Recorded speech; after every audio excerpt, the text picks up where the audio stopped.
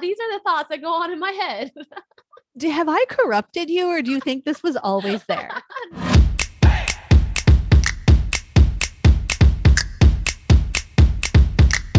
Hey there. Welcome to another episode of the Main Dish Podcast. I'm Miley. And Mandy. And we are your co-hosts this week and every week that you're with us. I was like, not new every single time. Yeah, no. What's new and good in your exciting life? Well, funny that you say exciting. That's like your word of the day, even though, I mean, your demeanor would tell people otherwise. And that's why this is not on video. Oh, her voice is exciting. But yes. So no. Being recording and doing stuff for the podcast is always exciting to me. No matter if I've had a bad day or if I'm in a bad mood, it's still always exciting to be doing podcast. I like to think part of that is my energy that I bring. Yeah, it is. Yeah, thanks. I'll pat myself on the back. Don't worry, I'll do it for you right now. Ow. So it's funny that you use the word exciting because the Suns are in the Western Conference Finals. Yeah. Yes, that's the word. I almost said playoffs, but I guess it's the same thing. It is. Oh, no. It is the playoffs. The whole thing is the playoffs, but we're in the Western Conference Finals, which we may have mentioned last week because I think we were kind of waiting for the Jazz and the Clippers to finish their series. But anyways, oh my gosh. Game 2, if anybody isn't into the NBA, was I just got to share that this was a ridiculous thing that happened to me. Game 2. So I don't have cable. I'm not watching it. I don't go out to the bars because I'm just doing other shit. So, but I'm keeping track of the score, either on my phone or I'm asking Alexa every 30 minutes, what's the score? Wow. Okay. So I knew it was about the end of the game, game 2. And I'm like, Alexa, what's the score? And she tells me the Clippers are up by 1. And there's I don't know, a second and something left, which is a long time in basketball. You can easily hit the ball to the court, throw it, pass it. I mean, a lot of stuff can happen in 3 seconds. So Clippers are up by 1. And I'm like, oh, okay. So I'm refreshing, trying to watch. A few minutes later, the score hasn't changed. Must have been a timeout. So Alexa, what is the score? Clippers are up by 1 at the end of the 4th quarter. I'm like, well, that's weird. She didn't say final score, but my phone said 0.03 seconds or something crazy. 0.3, maybe it said 0.3. And she was like, they're up by 1 at the end of the 4th. I was like, fuck, we lost. I was so mad because we've been winning and winning and winning. And I get in the car to come to work the next morning and the radio was like, could you believe that Suns game? I forget. I don't remember who it was who threw in. Apparently we got the ball with 0.3 seconds and hit it. Nice. And won it. Suns. Seriously. I lost my mind. I could not believe it. So anyways, we are currently up 2-0 to the Clippers. I mean, I finished Bridgerton, the 8 books. We knew this. Tell us more. We know this. They're done. I'm done. I have a prequel to read, but I'm not super excited to get into it. I'm on a new old show. Oh, okay. Tell me more. Happy Endings. I've seen one episode. Have you? I think it was on ABC or something back in the day. I had a roommate who used to watch it, Annette, and I probably saw some of it back in the day. But this show's 10 years old. For whatever reason, I never watched it, but I don't know. I've been on the spin bike more. So I've decided I just turn on kind of a DIY freestyle ride, and I've been watching an episode or 2 or sometimes 3 on my iPad while I'm on the bike. And because I'm just not always hitting the bike at good times to do live rides. Yeah.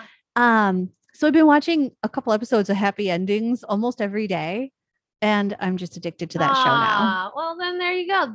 Our listeners, check out Happy Endings if you have not checked it out. Or if you have checked it out, rewatch it. Yeah, it's cute. It's quirky. I mean, some of the language in it, because it's 10 years old, some of the language in it doesn't quite hold up. The gay character constantly says things like, oh, that is so gay. And I'm all, that doesn't really hold up today, but it's a really cute show. I mean, Damon Wayans Jr.'s in it. What's her name? Eliza Minnelli? No, it's not a Disney musical. Is that hers the name that John Travolta completely butchered? I don't know. Eliza Coupe, I think is her name. And then Alicia Cuthbert Pitt and Damon Wayans Jr. I don't know, there's a lot of faces you'd recognize in it, but it's super cute, super quirky, kind of like New Girl quirky, but not quite as out there as New Girl.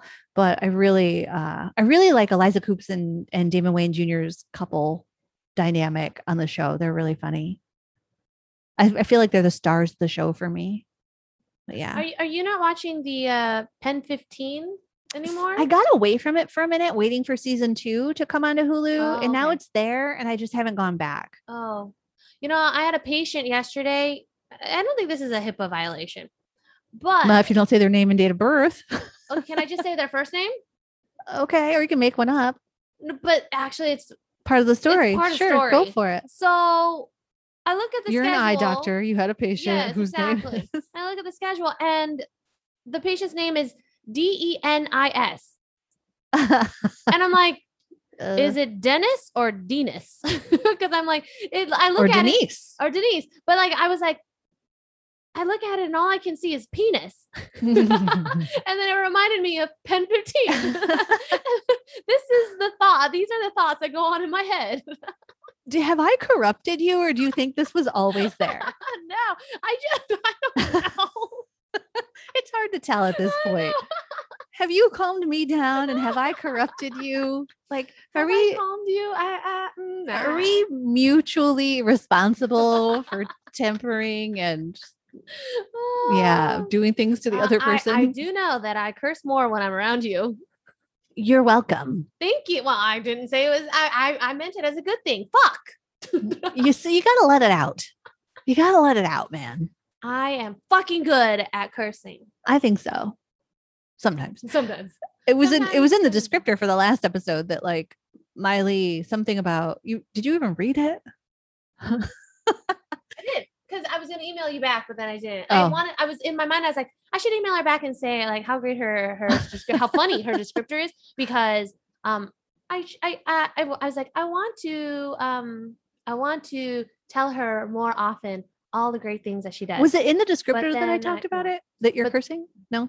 But then I didn't email you back. I should tell her more often. Chips.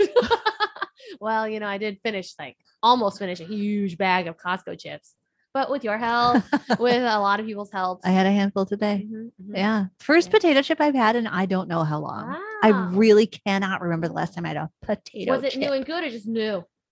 It was old and good. I guess. Yeah. I mean, they weren't stale. They were really crunchy and salty. And I decided it's not something I really miss. Oh, that's okay. Yeah. It's kind of like when you eat that one thing that you thought was like, you haven't had that in so long and you remember it so much more romantically, like smoking. Mm-hmm. So I used to smoke. Mm-hmm. Like I have much more romantic memories of smoking. Like, but if I were to smoke today, yuck, the smell and the taste and the buzz and the high you get in your brain. That part sounds exciting, but the rest of it's really gross. Yeah. So my memories of smoking are much more romantic than the reality. And I feel like it was similar for potato chips. Oh, okay. I'd rather eat cucumbers and carrots. I'm a weirdo. That's okay. I'm not a weirdo. You're healthy. People listening are like, oh, what a weirdo. I don't mind. It's cool. I'm down with it. Any other recommendations? I don't have any other recommendations, except I really want to go see The Hitman's Bodyguard's Wife. It's like part 2 to that movie? Ryan Reynolds. What's the name of the movie? Yeah. The Hitman's Bodyguard's Wife. I think so. Yeah. It's Ryan Reynolds and Samuel L. Jackson. The Hitman's Bodyguard was the first movie a couple years ago. And Selma Hayek is the wife of Samuel L. Jackson. And now I think they're trying to protect her in this one. Oh, okay. But it looks hilarious. I'm going to have to go see it. It's so hot around Phoenix. I know I'm not going to talk about the weather, but sitting in an ice cold movie theater just sounds like a good time. With your own bowl of popcorn or bucket. It's called a bucket of popcorn. Yeah, we'll see. Okay. Oh, popcorn's on my meal plan right now. I'll eat popcorn for you then. Okay. You come with me. You eat the popcorn. Yeah. I'll just look at you longingly drooling. You're not missing. And then I'll look at you and say, you're not missing much as I chomp more and more popcorn. I'll just eat air. I'll be like, oh, so good. What about you? Well, when this episode airs, it's my birthday. It's your birthday. It's my birthday. That's about it. Happy birthday. Yeah. Let me be the first to tell you. I'll be fucking 35. Holy smokes. Yeah, I'm gonna have like a mid-30s crisis. Are you already having one? Yeah, I think so. It's probably the way you said it. It was like a realization moment. Like as you were saying it, you were like, wait, I think I'm there. Yep. Is that a thing? Mid-30s crisis? I don't know. It is for me. Okay. I don't know. I'm in this whole thing where I'm like saying yes to everything, and now I feel overwhelmed. You're supposed to be saying no to more things. No. I'm saying no to anything job related or work related. Okay. I'm saying yes to all things life related. Okay. Or non-work related. Yes.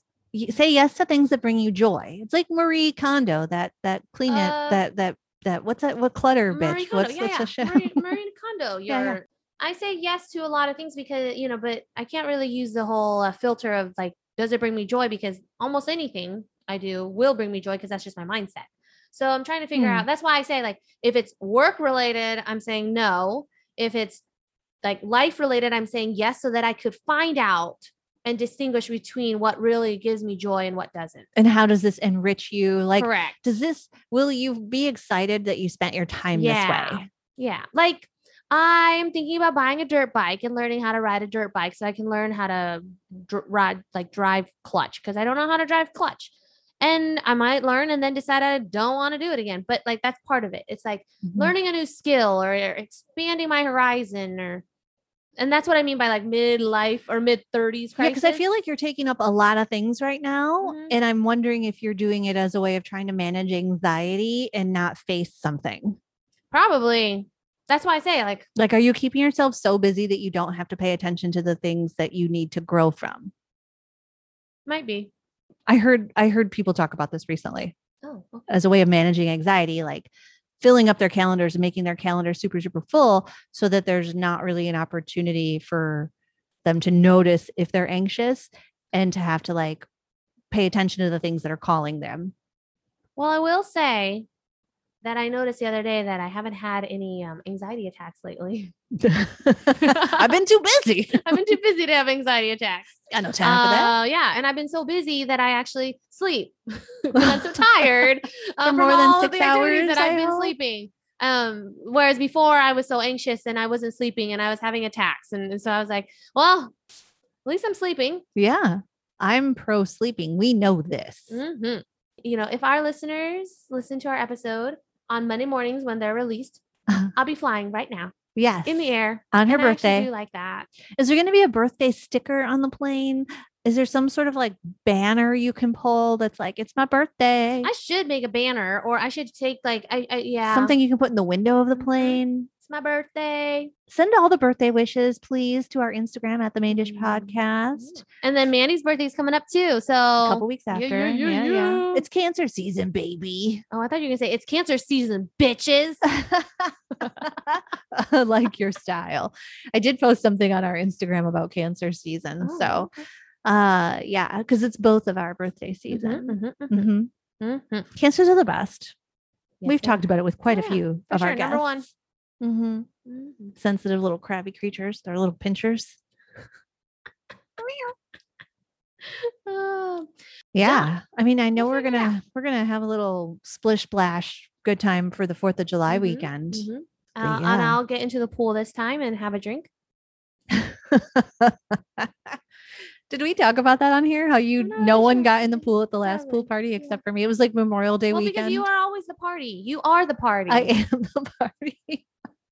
I like that about you. It has probably most of my life since moving to Arizona, it has probably been that way. Yeah. I don't know. I love that about you. Yeah. Sometimes I look at old pictures and I'm like, oh, I've been this way for a minute. I'm calmer now. This week. Can I just say, I hope 35 brings you lots and lots of joy, happy memories, good friends, meaningful connections, and prosperity in all of your endeavors. Thank you, Mandy. You're welcome. You're so good to me. I just made that up.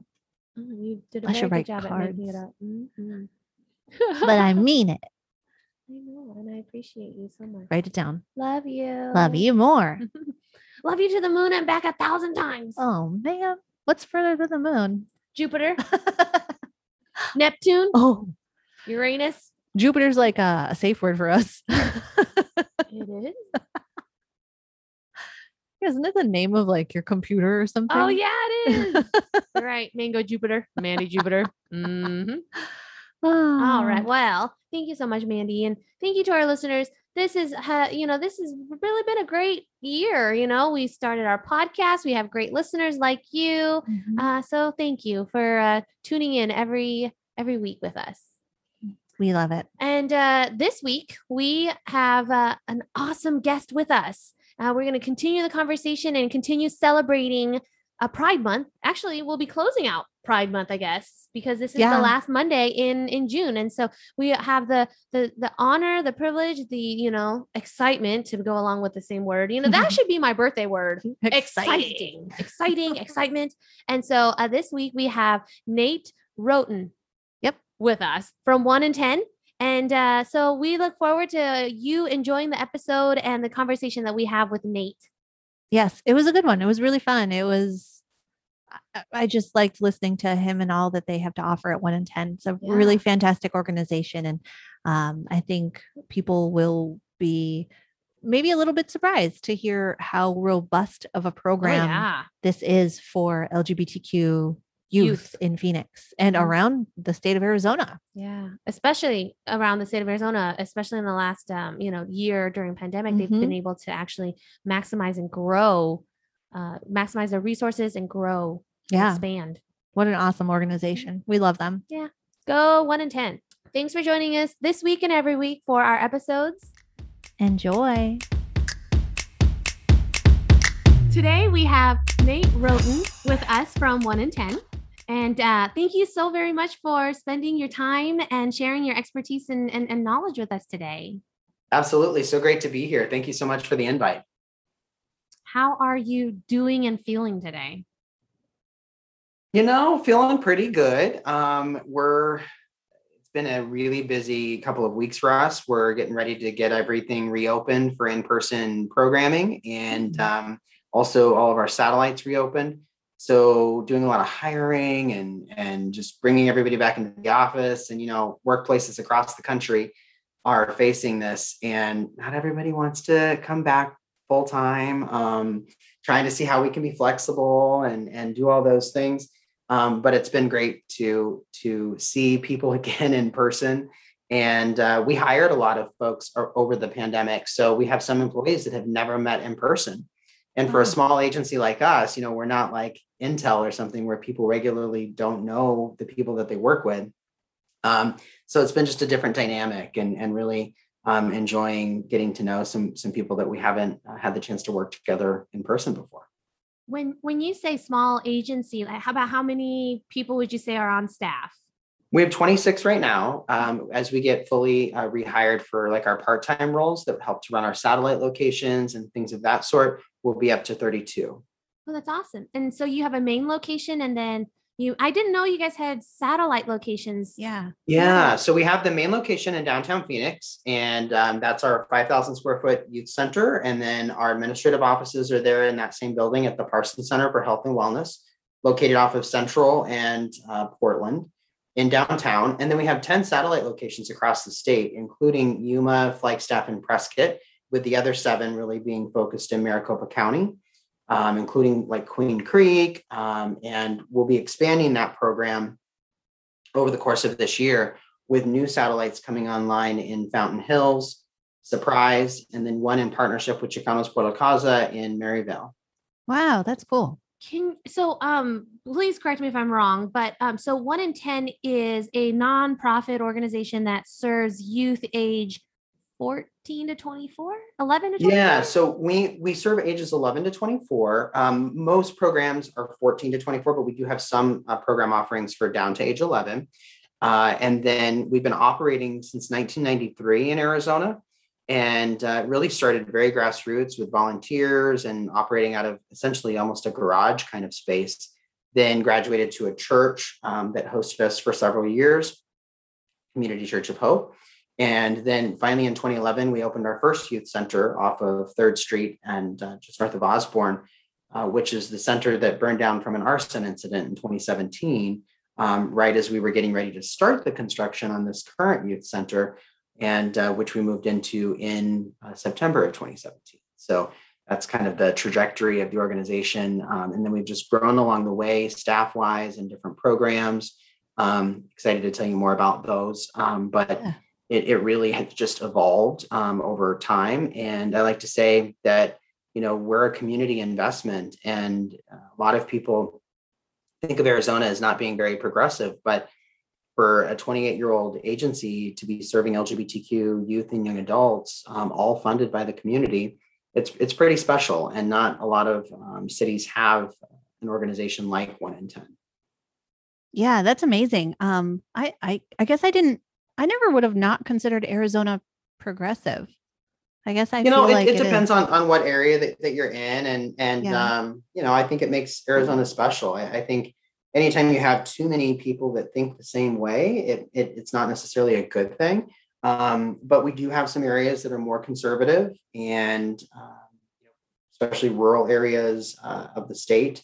And our hope is to be able to get to all areas of Arizona to provide services to LGBTQ youth and young adults, whether that's through our virtual program offerings that we've really fine-tuned during the pandemic, or actual satellite locations in their communities. Were you going to ask Miley? I'm curious. I know about 1 in 10. You guys actually came to ATSU, a panel, and did like a lunch and learn type of lecture for us once. Okay. It was a few years ago, and I made the whole staff, I made my whole team go, which was probably 20-ish people, but I was like, all the residents need to go, all the faculty, all these, actually probably more like 30 or 40 of us went, because I made everybody who was on site that day go. Somehow Miley got out of it. And I didn't mean to, and I felt really bad, and I really wanted to be there. I promise. It's just like she doesn't know Miley.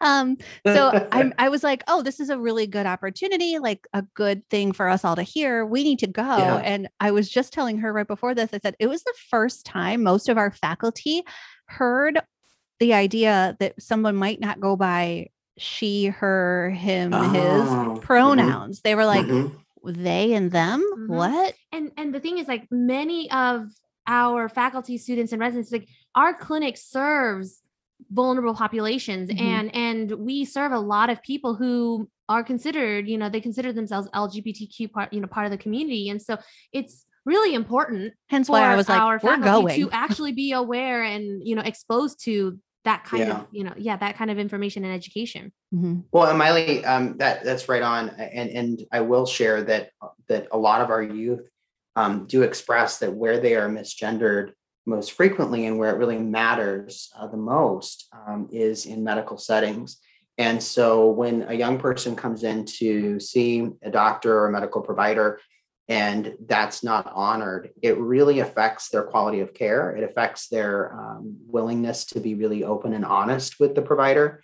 And ultimately, in many cases, studies have shown that they skip medical attention because they don't want to deal with that. So it's really important that in medical settings that is from the get-go, that it's asked, and then it's also respected. It's one thing to ask it on a form, but then if every single person that you get passed to doesn't honor that and doesn't see it, it almost makes it worse. So I think not only do we need to make sure that medical settings are evolved in terms of the paperwork side, but then how that's being communicated to every staff member that's going to come into contact with that person, even if it's down to, pronoun stickers or something that could be offered for folks. And if someone doesn't want to wear one, they don't have to. If they don't know what it means, no big deal. It's not really for them. But really trying to normalize the asking of pronouns, because for those of us that have the privilege of our pronouns really aligning with how we visibly look to the community, it's really up to us to help to normalize that.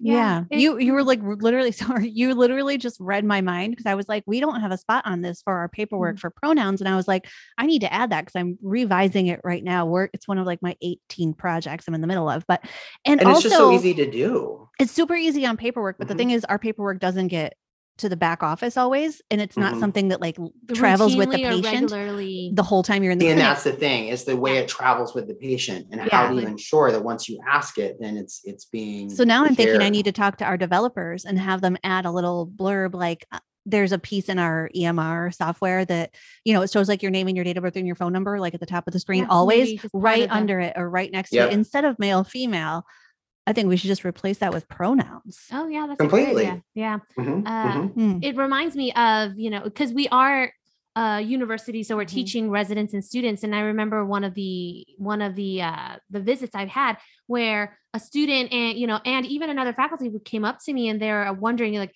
we're not sure how to address this patient. And I flat out said, like, well, why don't you ask them? Ask. Like, Yeah. just Mhm. ask. And so we also need to normalize just the decreasing, you know, that discomfort that people feel when they don't know how to ask, like making it normal Exactly. to ask, that Yeah. it's actually respectful to ask.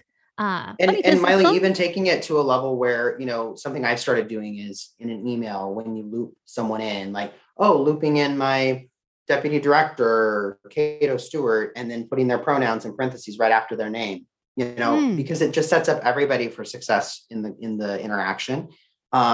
And so we're just including it at Yeah. all stages. And then it doesn't even seem abnormal because everyone just is always doing it. And I really can't wait till we see that just across the board in all settings, because you know, like you were mentioning with the paperwork and stuff like that, it's so easy to do. But it's one thing to do it, and then another thing how it's actually carried throughout the organization so that it's then respected And carried on. I almost think, you know, the word came to mind as like making it a habit, making it normal, that it's just another thing that we become so used to seeing and doing. I mean, I Mhm. noticed your name on your Zoom camera, and how Mhm. you put your pronouns. And I've noticed that more and more in many of my Zoom conference calls, that more and more Yeah. people are doing it, which now, as more and more people do, it becomes normal. Or Oh yeah, it's becomes like Mhm. part of our social Yep. media bios now. Like I think Instagram, I think offers it. I think you can check a box. I think now. Yeah. I actually Um, just added mine to Instagram. I didn't notice that. And then I saw it on someone else's and I was like, oh my gosh, when did they add this? So Yeah. so easy to do. There are some video platforms like Teams and WebEx that it's not as, I don't even think it's offered right now. Hopefully that will be changed soon. But with Zoom, it's relatively easy. Yeah, it's genius too. I mean, I love the whole idea of putting it like looping people into emails and adding that, just Mhm. little stuff like that, because especially in a place like ours where it's doctor this, doctor, everybody's just a doctor. And what's funny is everybody thinks a doctor is a him all of the time. So they're always like, Mhm. is he available today? I'm like, it's a her. Mhm. Get up on my But little feminist wait until soapbox. this younger generation are doctors, because more and more are identifying with they, them pronouns or alternative pronouns. And so it will become normal. It's just a matter of time. So why not get on board now? I tend to always do this with that. babies, because you can't tell what gender a baby is. So Mhm. I'm always like, oh, look at them. Mhm, mhm. Look at you. People even do it with animals. And why is it important to know if someone's dog is male or female? Right. Yeah. So strange. I'm really curious. So I know about 1 in 10, and I have a very minor, like shallow knowledge of 1 in 10. I'm super curious. What are the programs? Were you going to go to programs? I was right earlier. I was going to ask if you could share a little bit about the virtual programs, but also maybe some of the in-person programs as well. So a little bit of everything about what 1 in 10 is. Yeah. Just in So, case our listeners aren't familiar with 1 in 10. Sure. Yeah. The thing that's been great about the virtual programs is that we've been able to serve so many different unique cities and towns here in Arizona, and then even outside of the state. We don't really advertise outside of the state, but youth from everywhere are welcome. We have an online intake process, and they do a virtual meeting with staff beforehand. But once that's done, they can attend any other programs that are within their age range. But 1 in 10 has what I consider our 5 hallmark programs, which the first is our youth center and the satellite locations that we've talked about a little bit. The second is our POND program, which stands for Promise of a New Day, which encompasses several different tracks. So we have the track for workforce, and then we have the track for supportive housing. Workforce is all around getting young people ready for their careers, for jobs, everything from resume writing to interview experience to how to handle on the job emotions, so that, they don't get upset at their manager and then go on their lunch break and never come back. To the supportive housing program, which is providing housing to youth experiencing homelessness and all the wraparound services to help them to graduate to independent living. And then we have our annual summer camp, which has been happening virtually last year and will happen virtually again this year, July 19th through the 24th. But excited to bring that back to in-person next year. It's one of the largest of its kind in the world, providing an LGBTQ inclusive outdoor education experience with 50 to 60 workshops. It's just really a fantastic program. One of my favorites, if I'm allowed to have one. And then we have our QBLC, which stands for Queer Blended Learning Center. This is a high school diploma program that's offered in partnership with K-12 Virtual Academy. So it's online curriculum, but it's there in a classroom in our youth center. And there's an on-site credentialed teacher and teacher's aide that are trained in like math and science. So they're getting that in-person education piece, as well as the community of going to school with other youth. And then when they're done with the school day at 3:00, they can come out and go to the youth center. So it's free aftercare for those families until 7:00. So really just a great program. And then we do a lot of work around health and wellness. We have a lot of LGBTQ inclusive, medically accurate LGBT or sexual health education here in the state until really in 2019, when the law was overturned. It was illegal to teach about LGBTQ relationships in the schools in regular sex ed. And so we've been able to develop good, again, accurate or medically accurate, science-based sexual health education for all ages, but we deliver different education for like 11 to 13 versus our 14 to 16 and then 18 to 24. But that's really important because it deals with a variety of topics that help to ensure that our youth are healthy and receive that proper education that doesn't shame them for being who they are. It was illegal? Yeah, I didn't know it was actually called the No Promo Homo Law, is what it was loosely called. What? And we had that in our state for quite some time, for decades. And then this year in this legislative session, there were several bills introduced to make it illegal again, even the possibility of jail time for teachers that taught about LGBTQ folks, and fines. So none of those ended up passing into law, fortunately, but I anticipate that we'll see another round of this next legislative session in 2022. I was going to So say, constantly under attack in those ways. And, it just, the message it sends to young people when their identity is completely missing from the education, it's really dangerous. Mm-hmm. And so I'm hopeful that we will not see any of those legislative agendas succeed in the coming years. And then finally, we do a lot of work around suicide prevention. We use an evidence-based intervention model called Sources of Strength. We weave it into a lot of our programs and then also do specific programs around that, really focusing on that issue because it does affect youth across this country at such high rates, but particularly LGBTQ, and even more so our trans youth and also youth that have gone through conversion therapy see a 5 times increase in suicide attempts. So really focusing on the overall health and wellness of our young people so they can grow up to be the best, adults that they can be.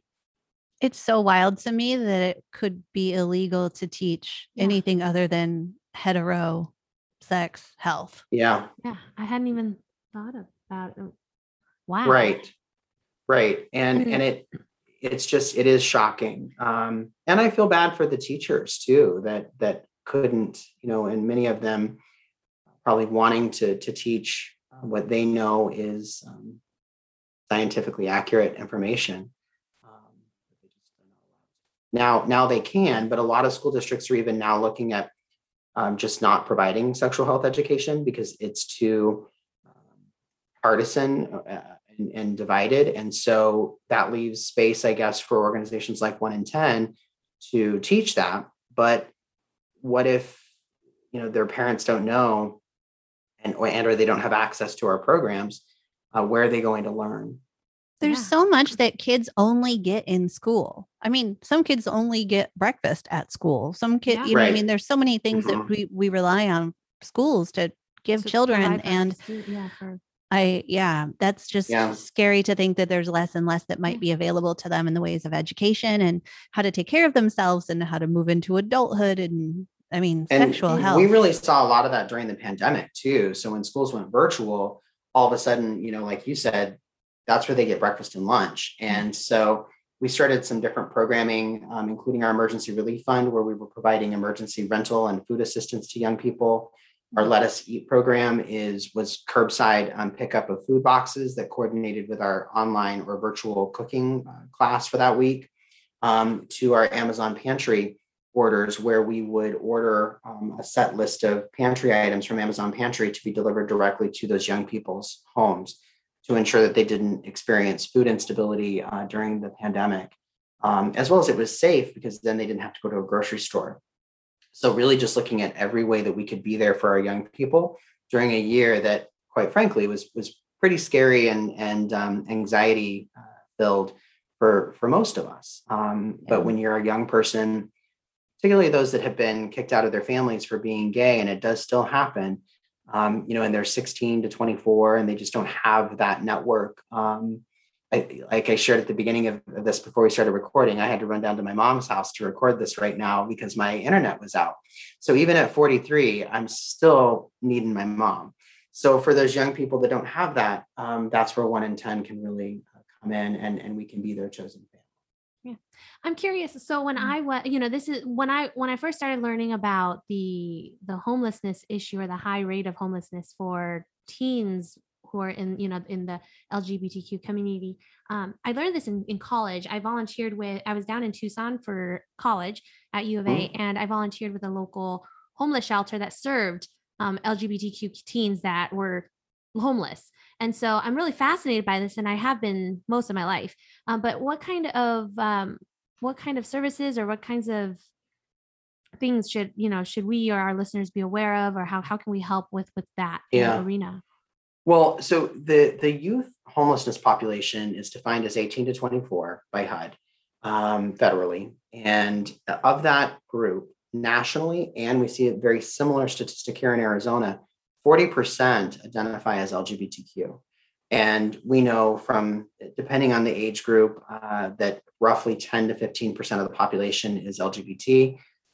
We have more identifying as LGBT if you look at the subset of under 25, but 1 in 10 is not changing our name, even though it's looking like 1 in 4 in some age groups. But as far as homelessness goes, though, that 40%, the top reason that they cite that they are experiencing homelessness is still family rejection. So that's really important to note, because as we see more positive families on TV and in popular media, that is happening. And I'm really happy to see that.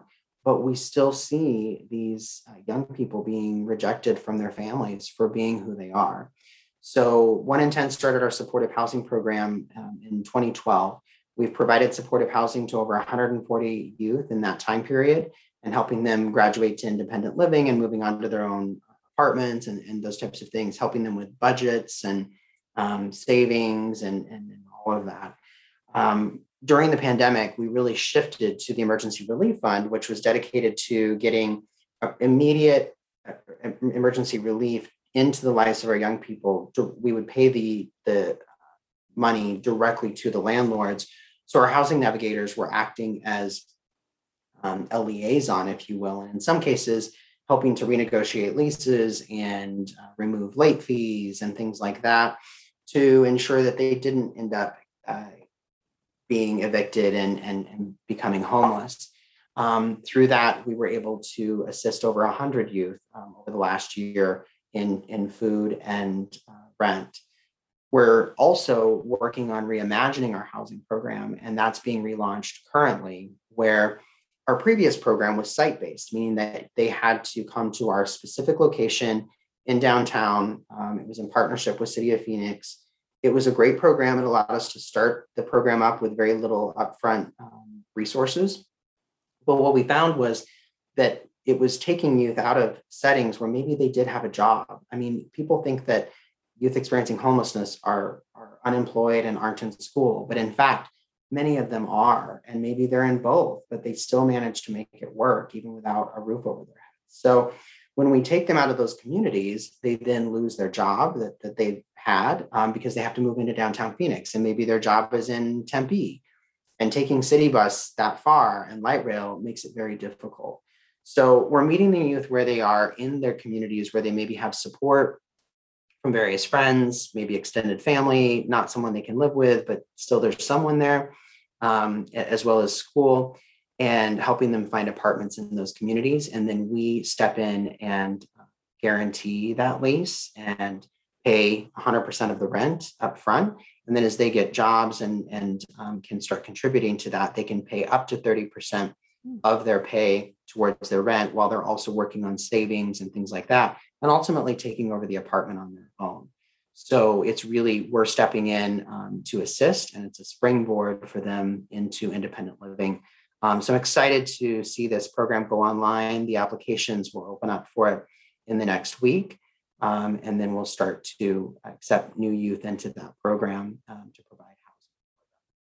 That's amazing. Yeah, that is. I mean, the model itself is interesting, but just the fact that you're going into the community to, you're meeting with them where they're at, it removes one less, one more barrier. Yeah. Absolutely. And the guiding principle that we created for this new program is, and really sticking to that in every part of the design, is what does our program say we believe about LGBTQ youth and young people? And so if we believe that they're resilient, capable, folks, why not meet them where they are and help them in ways that is meaningful, but not take them out of those communities? And I'm hopeful that we'll see some really great outcomes from this revamped program. Now, I know people will see the screenshots that we took at the beginning of this, but Nate said he was 43. Are you, Miley, also stuck on the fact that he's 43? There's some secrets in this face that help it to look young. I'm like, I often get told I don't look my age either. And I was feeling really good about turning 42 next month. And then Nate's like, I'm 43. I'm like, oh. I used to hate it, but I've grown to love it as I've gotten older. But, going to ASU at 17, 18 years old and looking like you're 12, that wasn't as good. But now I'm liking it. That's so funny. So you're the executive director, back on track, Mandy. You're the executive director at 1 in 10. What brought you to 1 in 10? What drew you to this organization, and how long have you been there exactly? I had a career in the for-profit sector for approximately 17 years, working for various companies from Fortune 100s to construction companies, heavily in the finance area. And I enjoyed it. It was great. But as I was getting closer to 40, I really wanted to do something different for my next chapter. And this opportunity opened up at 1 in 10 for their first development director. Development directors really focus on the donors, donations, events, grants, things of that sort, really getting the funding for the organization. And we had finally gotten to the point where we were big enough to hire one. And I was the first development director. I served in that role for a year. Started in October of 2015, and then became the director of finance and operations for a year, and then finally executive director at the end of 2017. So I've been in my role as the ED for about 3.5 years. And I love what I do. I love this incredible team that we have and the magic that they perform every day with our programs.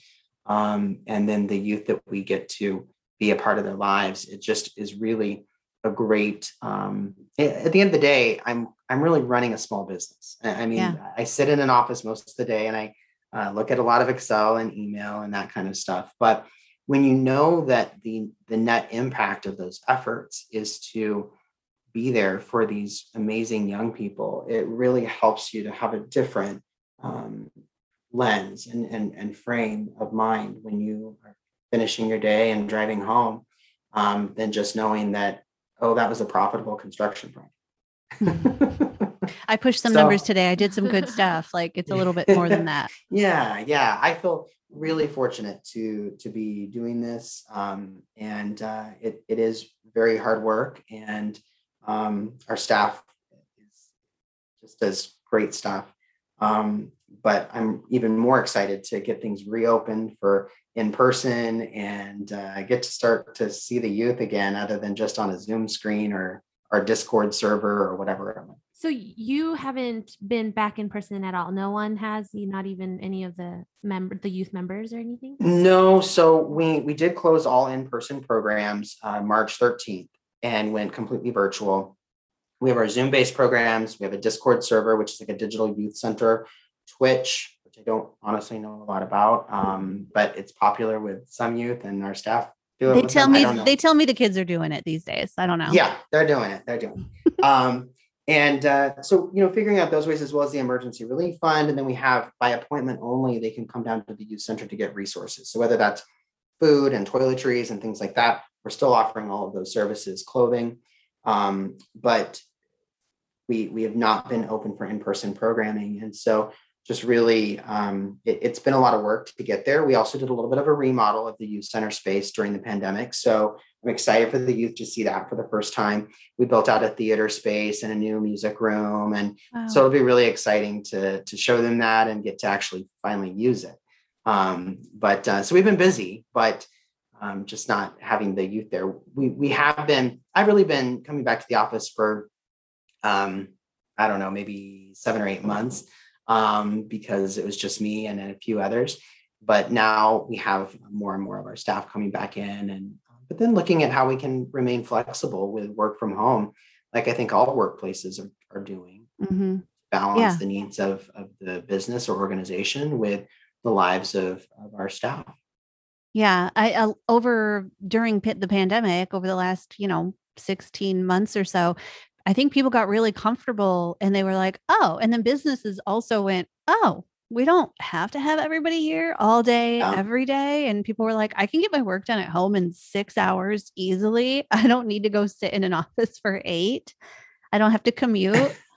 Yeah. In many cases, they were more efficient. Like you said, like you can get the same amount of work done in 6 hours versus 8 hours. Yeah. Well, and we never had a video meeting at 110 until March 13th of last year. So we were kind of thrust into it, as a lot of organizations were, but I think we all quickly figured out that we could make this work. And there's a lot of pluses to it, but that in-person piece is still so necessary, particularly for some of the work that we do. Yeah. For instance, we have showers in our youth center. So it may be the only really safe place that a young person can come and shower that's maybe experiencing homelessness. Because some of the local shelters and things like that just are not safe for LGBTQ young people. So that's just an example of one of the things that our youth really rely on and need to be able to access. That's really exciting that you're getting ready to open back up. When you said it was hard work, it reminded me of a question I kind of wrote to myself when I was thinking about this interview earlier. And like social work, these types of positions are really hard work. I have some friends in similar spaces, and I'm curious. I mean, so Miley and I work together at the dental school. I'm in operations, so doing a similar type of gig where I'm kind of overseeing all of the pieces and trying to keep everybody doing their things. And how do you bring your focus back to like the mission when things get really heavy? Oh, that's hard. That is definitely hard. And I think those that have been in this industry for a long time, they really have to develop great self-care strategies. Taking vacation time, being able to go home and turn it off as much as you can. Is critical. And, I've only been doing this for, like I said, almost 6 years. And I feel that heaviness. The fortunately few times, but few is too many, that we've lost a young person to death from suicide. It can be very, very difficult for staff and for our youth that know that person. And I think, every time you figure out a way to make it through it, but certainly having a network of support, we really encourage people to seek out therapy. We really try to offer great health benefits so that that's not a hurdle for them, because we know that this work is heavy and hard at times, while at the same time, it's really fun and really amazing at others. Our annual Queermas celebration that we have in the youth center at Christmas time, where you have Mr. and Mrs. Claus and the Grinch and everyone come, and all these great gifts and food, and or our Halloween, where MAC makeup artists come and do the makeup for our young people for Halloween. You have to really think about those moments, and the moments where you see a young person for the first time that is finally around people that are just like them, and how powerful that is. And for a lot of marginalized communities, whether that's Black and Brown communities, Indigenous, LGBTQ, for those that are members of those communities, many can remember the first time that they were in a room and they looked around and saw people just like them.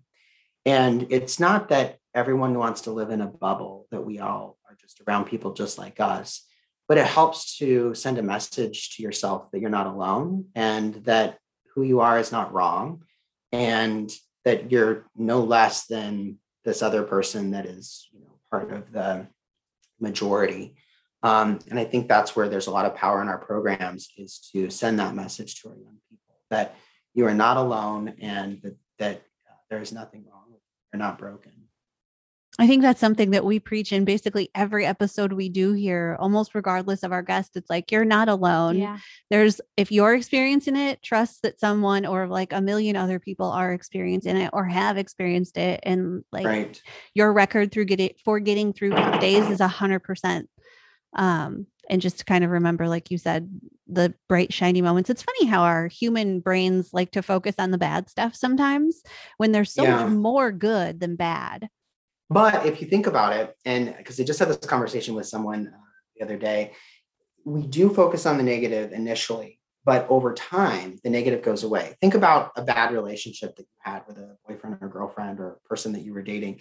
And initially, when you break up, you are just thinking of all the bad things. But then as time goes on, you kind of start to forget those. And sometimes you might even go back and try to date the person again, because you're like, it wasn't that bad, and I just really miss them. And then you date them for a few weeks and you're like, that was pretty bad. So I think that's actually a good thing in many cases, that as humans, we tend to minimize the negativity in the past, while focusing on it maybe in the present, and trying to break free of that a little bit, and just from a place of gratitude, recognize all of the incredible things that are going on each and every day. And particularly over this pandemic, that's been really important for people. Yeah. I mean, I think like, speaking brain-wise, it's a survival technique, right? Like, you need to remember that bad thing. Like, don't do that again. I touched the hot stove. It was hot. Don't do that again. Like, so, but yeah, but it's funny. It's like you said, you go back, I talk about that with women who have children. They will like like how bad the labor was. It was this, it was that. And for a long time, it's just stories of this terrible labor. And then they get pregnant again because they've forgotten how terrible that 9 months was, and like the labor and the not sleeping for months after the baby is born. I am so glad I don't have to do that. Same. Well, like women, PSA, you don't owe society children. So if you don't want to have kids, don't have kids. There you go. Yes. But if you want to have them, and then really celebrate when they turn out LGBT. Yes. Have all the babies. Have them come to 1 in 10. Absolutely.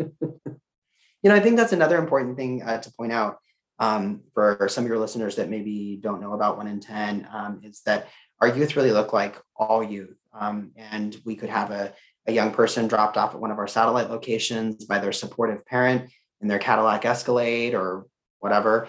And then we have youth that take city bus and light rail for several hours to access our youth centers so that they can take that safe shower. So we've really had to develop programming that responds to all of that gamut of needs, and meet the youth again where they are, and be trauma informed in our approach, but also recognize that we do have a lot of youth that come to us that are from supportive families, and their families just want to do the right thing for them. We get calls every single day from families that they're like, I think my child is maybe gay, or I think my child is trans. What do I do? Well, you have to wait for them to come out to you, because even if you're excited for them to come out, it's their journey, and they need to have that. But it does make me really hopeful when we see the number of calls from parents that just want to do the right thing and they want to get that support for their young people. That's why during the pandemic in September, we launched our first parents group.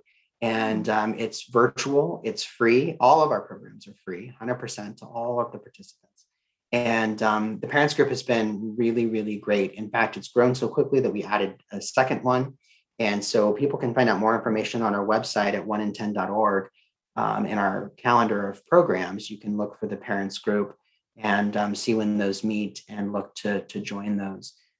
So for families that maybe have a young person that's just come out, or maybe they are wondering if they are LGBT, that would be a good first place to start to see and seek support from other parents that are going through similar things. I was actually going to ask if because we had focused on, or we had shared that your focus is serving the youth, but I was curious if you had any programs or services that supported families and parents. And it sounds like we really have stayed away from that because there are some of the organizations that offer some of those pieces, but we just have seen such a need for it, and really it's a result of parents being wanting to be supportive, and so it's a great thing, but previously we hadn't done it because we only have so much capacity, and it's like, do we expand and offer a satellite to a young person that lives in Kingman, Arizona, or do we have a parents group? We don't have a Kingman, Arizona satellite yet, but there are virtual. But that is a goal that we really want to cover this entire state through a hybrid approach of the in-person satellites and the online or virtual offerings. I'm also curious. I mean, 1 in 10 had come to our campus to do, what I would say this education program or, spreading awareness or whatnot. Do you have whether it's like other organizations or maybe, other professionals that come into 1 in 10 and educate? I wonder, with you coming in to educate us, like, what if we had our health students come educate or provide information about healthcare or other related things? Like, is that something that 1 in 10 looks for or is in need of? Yes, absolutely. And when we're back open for in-person, we do so many different collaborations. And as an organization, you can submit to do a workshop with the youth. You can also look at if there's a training that you can offer for our staff. Absolutely. We'll even do, those in trade. We offer our trainings to corporate and government groups, as well as other nonprofits for a fee, but we have different discounts and things like that. And if we can partner with an agency to each provide trainings, we'll absolutely look at that, because we just feel like by doing that, by offering those trainings and getting out there in the community, we're making the community itself more inclusive and a safer place for our young people. So it really still fits within our mission. But we would love to look at that. And I think for our young people, they love to hear from different folks and hear about different careers, as well as learn about those topics. So that would be great. I ask that for selfish reasons as well, because our student, we encourage our students to go out in the community a lot to provide education. And so I'm always looking for opportunities for us to come and just, share information about taking care of your oral health and how it's related to your general health. And so we do have some really great partnerships that offer in-kind services to our youth. When we're back to in-person on Tuesdays with our resource night, we have a partnership with Phoenix Children's Hospital where they bring the Cruise and Health Mobile. Dr. Chelani is the doctor on board, and he's a gender management specialist. And he sees our youth and provides free health services to them, including just general physicals, wellness exams, things of that sort, but can also talk to them if they and their families are wanting to look at transition and hormones and things of that sort. And then Brighter Way Dental offers their mobile dental clinic to us. And within their first couple months of offering services to us, it was $10,000 to $15,000 of in-kind dental services per month. Yeah, so it really, they're pretty awesome. We're familiar with, it's been great. And Dr. Volchek and his team are just great partners. So I'm so excited to have those come back. But those are just on Tuesdays, and whether that's maybe expanded so that something like with you all could be offered virtually or through satellites or something to that effect. Not every youth is able to make it to the youth center. So there's still a lot of need for various collaborations and programs like that. That's pretty awesome. We should talk to Dr. Howell. Oh, yes. We're putting him on blast. We'll have our people contact Dr. Howell, contact your people. I don't know if we out him on the podcast, but his husband was actually on an episode with us a couple weeks ago. Oh, wow. Yeah, his husband is a sister with the Sisters of Perpetual Indulgence. Yeah. I was waiting to see if she got there. Sisters of Perpetual Indulgence. It's a slow. My brain. Sister Mimosa. Yes. Romero. And they're such a great group. They've done so much for 1 in 10 over the years. And they actually come to our camp outdoors, and they teach a workshop called None in a Bag. And they teach all about the history of Sisters of Perpetual Indulgence, which is a really cool story of activism and how, they started to have to wear this heavy makeup so that they could come out and really be in the streets and stand up for their rights at a time when it wasn't safe to be open and gay. But they then help our young people to do their own makeup and create their own sister's name. And so then you have all these youth running around camp with that fabulous, bright, wonderful nun makeup on. And so it's really, really cool. Yeah, we love them. They were, so I think I probably know a good part of the answer to this, but what does it mean to you to work with an organization like 1 in 10? For me, it's really coming full circle with a lot of things about my life and childhood. I was raised Mormon, and I'm a 4th generation Arizonan. And I love that now we're seeing more acceptance from religions across the board and religious families. In fact, we have a devout Mormon on our board of directors who has an LGBT child and is a fierce defender of that young person. But that wasn't always the case. And so for me, it's been really important to be a part of this, providing these safe spaces for young people that come from that wide range of different backgrounds and childhoods and families, to ensure that they do have that support. So that's really what has driven me to do this work and to be part of that solution of how are we supporting our young people. I think young people across this country need to have more supportive people in their lives, whatever that might look like, and programs like Big Brothers Big Sisters, who we have a collaboration with that does a program with us on the weekends at our youth center, providing that adult mentor in their life is another great example. But so it's not just 1 in 10, but I think the way we do it is special, and it's really particular for the needs of LGBTQ young people. And I just love being a part of that. That's awesome. I love that. Yeah. That's why you're the ED.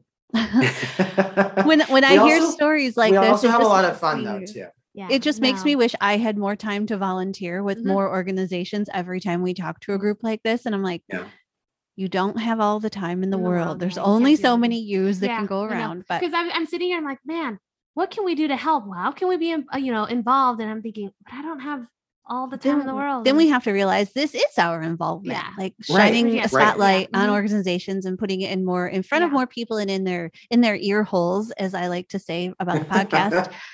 This is our form of like activism, so to speak, and just getting people to think about things that they might not otherwise have thought about for a little while. Well, like, for example, I'm still shocked and still thinking about why there are legislative things happening that are against teaching sexual health and related to LGBTQ stuff. So I'm just so shocked that there are people out there that are so against it that they would fight year in, year out. Because when you said that, those legislative issues had not been passed this year, but they're going to come back next year, it just makes me so kind of almost angry, right?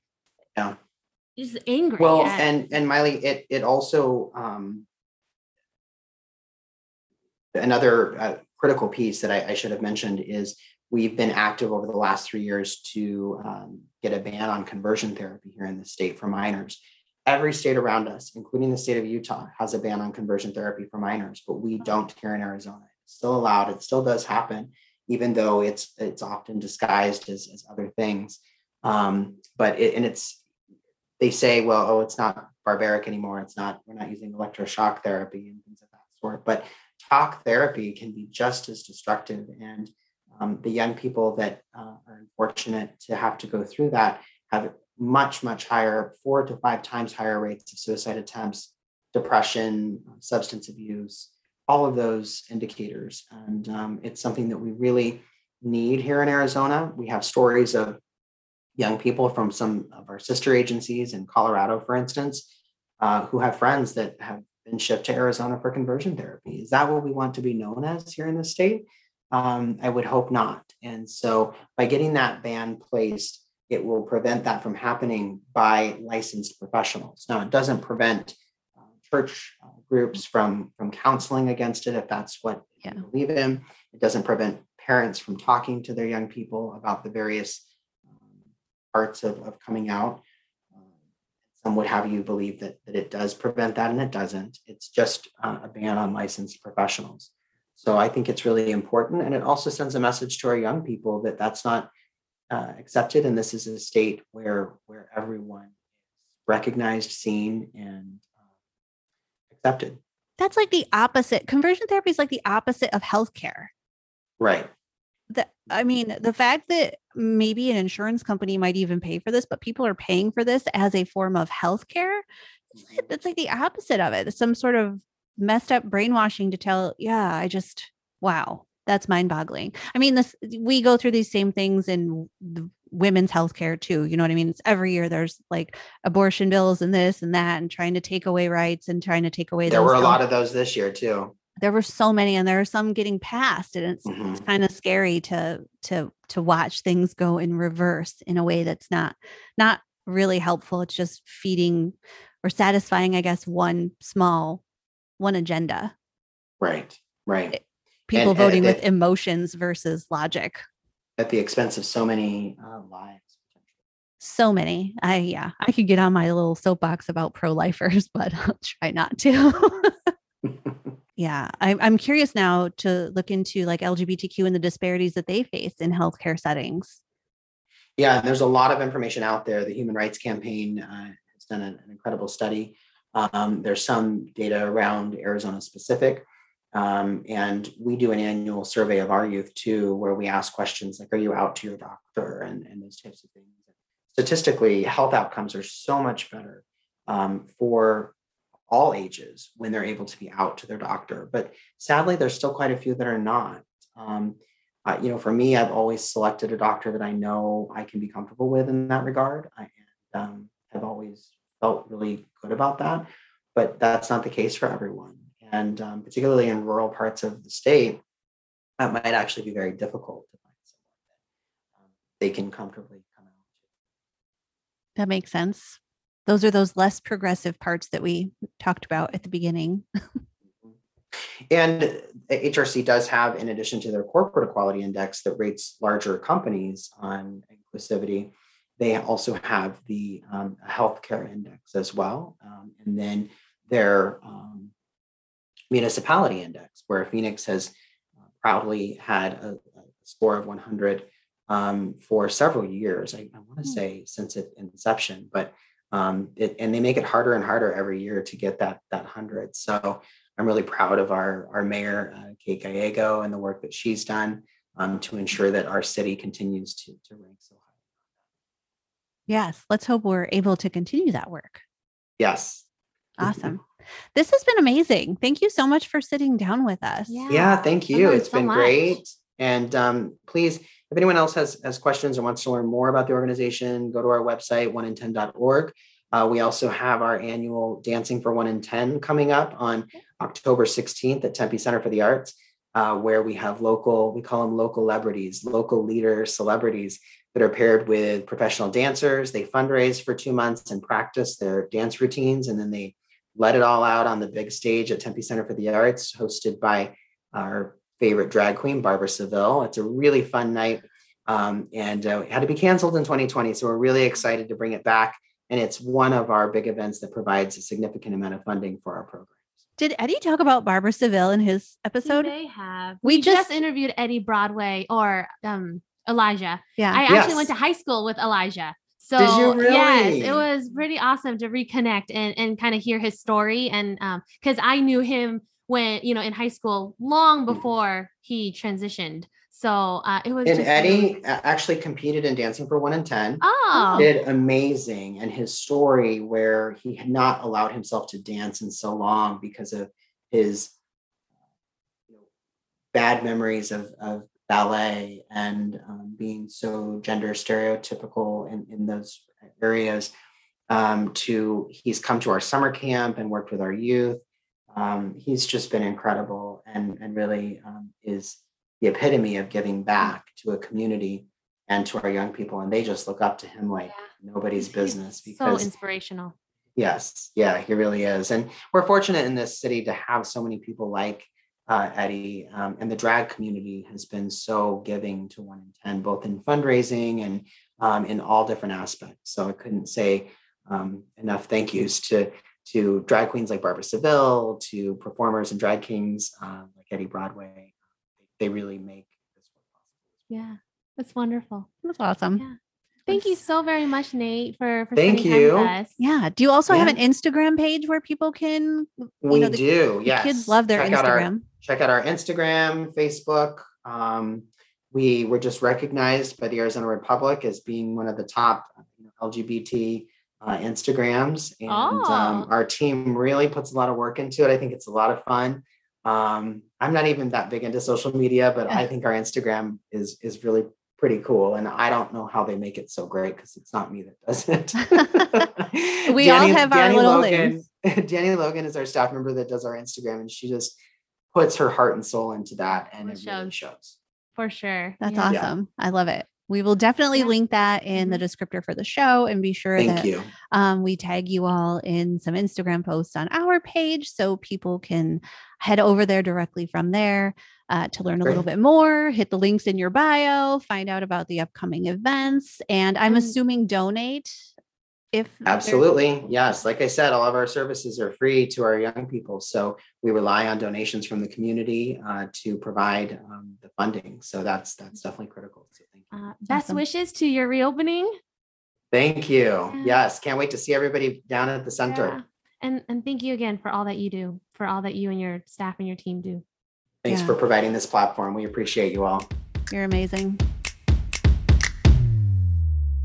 An awesome interview. I really enjoyed it. He's a really fun personality. I like him. He's so, I don't know. Sometimes when we talk to people that are so established. Yeah, like he's professional and he's knowledgeable, but he's also fun. Sometimes it makes me feel like, God, Mandy, get your shit together. Sometimes I look at people in roles like that are similar to mine like that, and I think, am I this articulate when people talk to me about my job? He was articulate. So articulate. Yes. I get sort of jealous and insecure in myself. I get jealous and insecure of you when you are very articulate. Oh, well, thank you. Yes. That's why sometimes I get quiet because I'm like, wow, you're already doing such a great job. I'm just gonna let you run with it. And then when I speak up, I like stutter, and then I use random words and weird words. I'm like, okay, right back to Mandy. I'm throwing it back to Mandy because she's so articulate. I think you did say a word earlier that I thought was really funny, but I'm sure I say it's like, I'm not even sure what word it was. I think you said arena, and you said arena. Oh, fudge. And I was like, I can't wait to listen back to this. Yeah. Mad props to 1 in 10. That was super awesome that Nate came on with us. It's a great organization. I hope everybody goes out and looks into it, and maybe it strikes a chord with you and you want to volunteer, donate somehow. Yeah. Or just follow them on Instagram at 1 in 10. Yes. I think that's their handle. It is. I think it's just ONENTEN. Yep. 1 in 10. Mm-hmm. Yeah. And so, follow them at the very least. If not, there's a lot of opportunities to get involved as well. So thanks so much for joining us this week on this episode. We hope you learned. I definitely learned a lot of things as well. Yeah. No matter your pronoun, I'm wishing you an amazing rest of your week. Mm-hmm. And while you're at it with following 1 in 10, if you're not already following us, please follow us at The Main Dish Podcast on Instagram. Soon to be The Main Dish Podcast on Facebook. But either way, if you type in The Main Dish Pod, you'll find us on Facebook, Instagram, and Twitter. And our website at www.themaindishpodcast.com. As always, thank you so much for joining us. We will chat with you next week. Thank you. Thank you. Love you. Oh, and I love you too.